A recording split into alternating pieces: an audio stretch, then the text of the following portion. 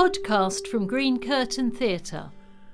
From time to time we run writing competitions. The subject for this year's was Leaving, and the winner was Rosanna McGlone Healy from Lincolnshire. Before I speak to Rosanna, we're just going to hear that winning entry performed by Justin McKenna.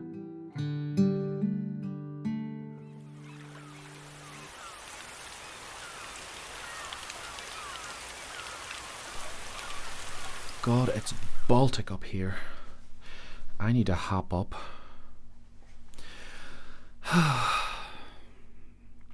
Flecks of sea spray lick my cheeks. I stick out my tongue to taste the saltiness.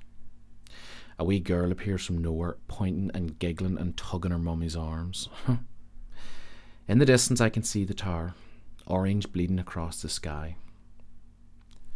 Go on, have a wee hoke.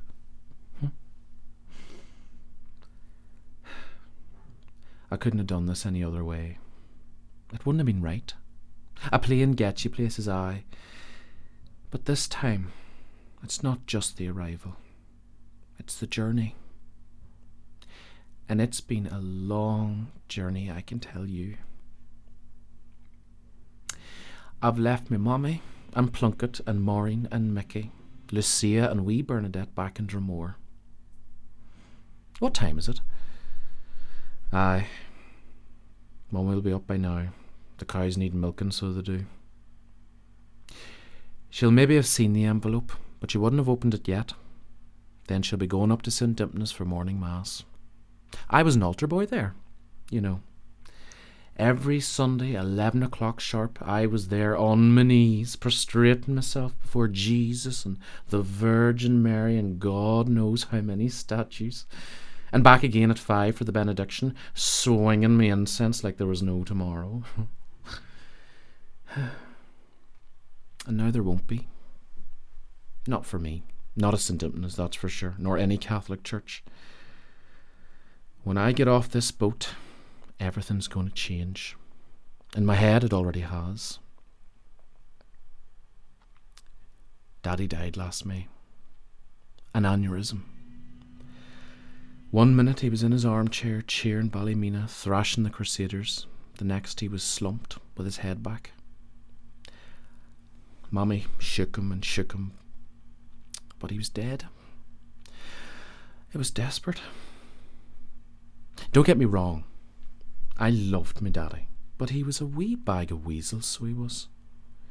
And if he'd ever thought I wasn't his big lad, he'd have decked me one right enough. I could never have done this if he had been alive.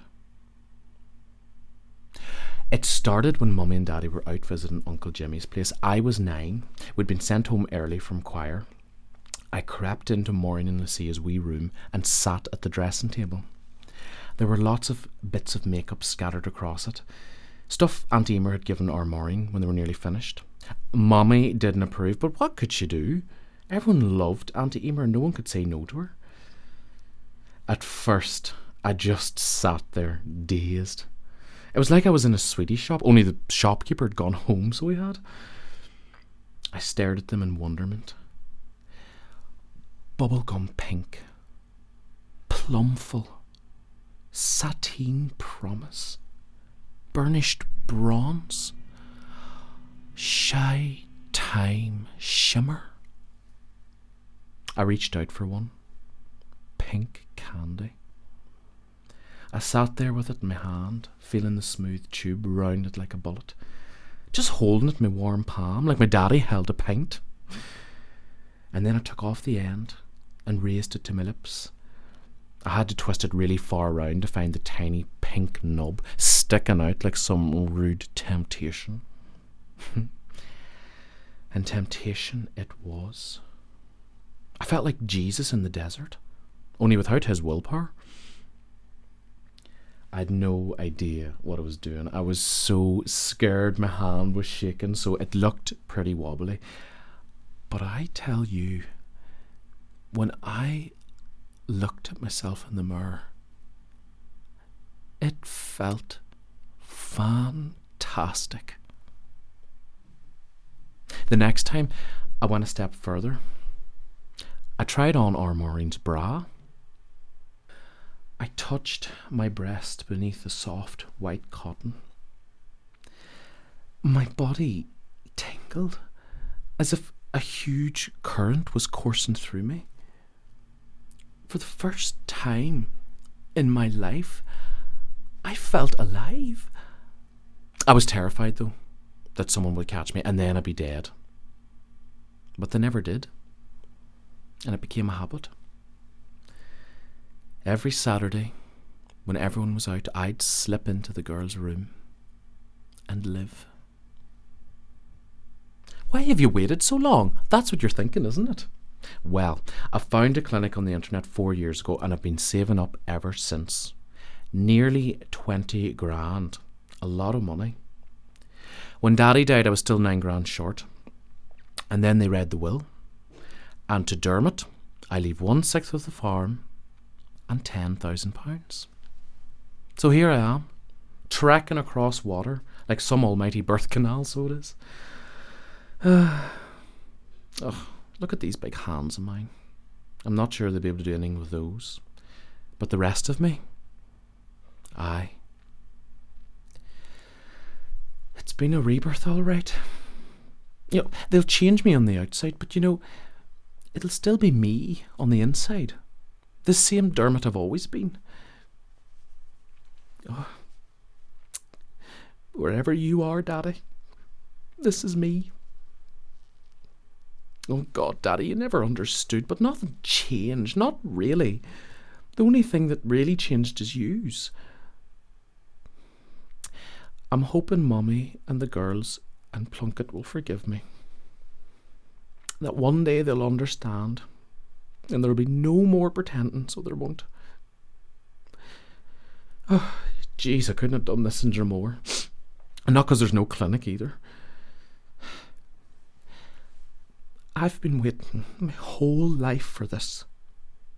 This is who I am, right enough. So you see, I'm not really leaving. I'm coming home, so I am. I'm just coming home. It's been a long journey, so it has.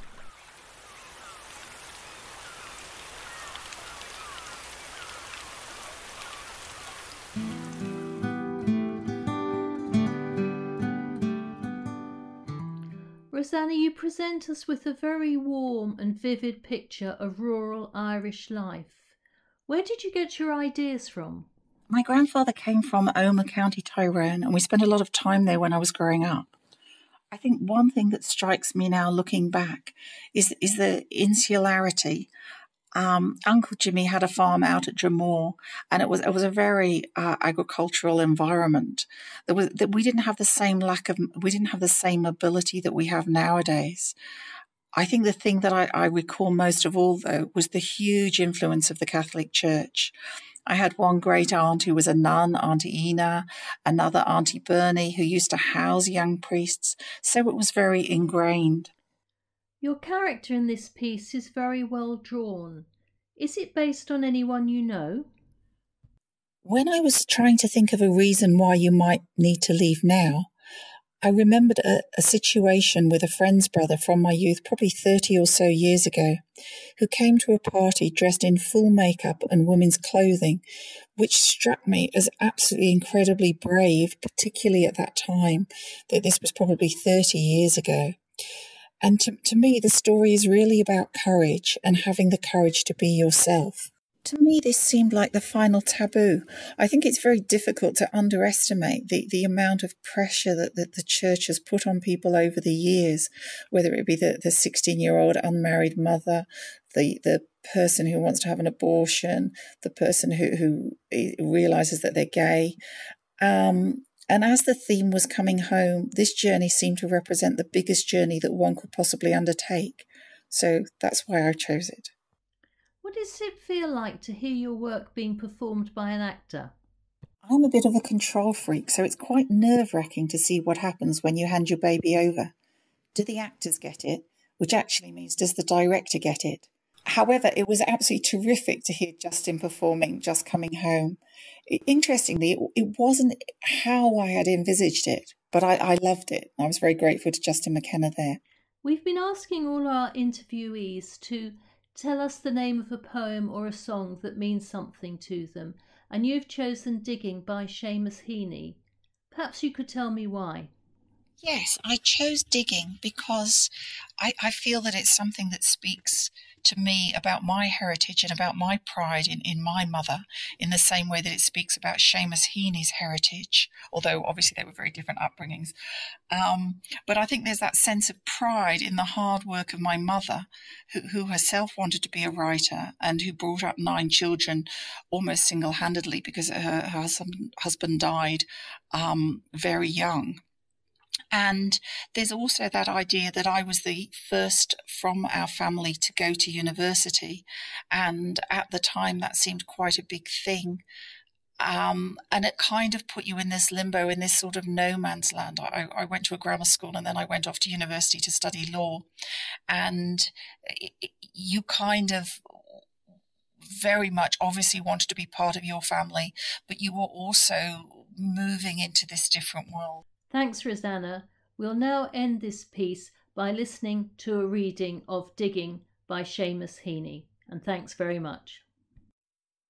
Digging. Between my finger and my thumb the squat pen rests, snug as a gun. Under my window a clean rasping sound when the spade sinks into gravelly ground. My father digging. I look down till his straining rump among the flower beds bends low, comes up 20 years away, stooping in rhythm through potato drills where he was digging. The coarse boot nestled on the lug, the shaft against the inside knee was levered firmly. He rooted out tall tops, buried the bright edge deep to scatter new potatoes that we picked, loving their cool hardness in our hands. By God, the old man could handle a spade, just like his old man. My grandfather cut more turf in a day than any other man on Toner's bog. Once I carried him milk in a bottle, corked sloppily with paper. He straightened up to drink it, then fell to right away, nicking and slicing neatly, heaving sods over his shoulder, going down and down for the good turf.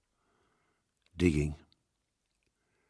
The cold smell of potato mould, the squelch and slap of soggy peat, the curt cuts of an edge through living roots awaken in my head. But I've no spade to follow men like them. Between my finger and my thumb the squat pen rests. I'll dig with it. This has been a Green Curtain Theatre podcast, recorded in March 2019. Visit our website www.irishinlondontheatre.co.uk, where you can also subscribe to the podcast service to be informed about new episodes as they are released.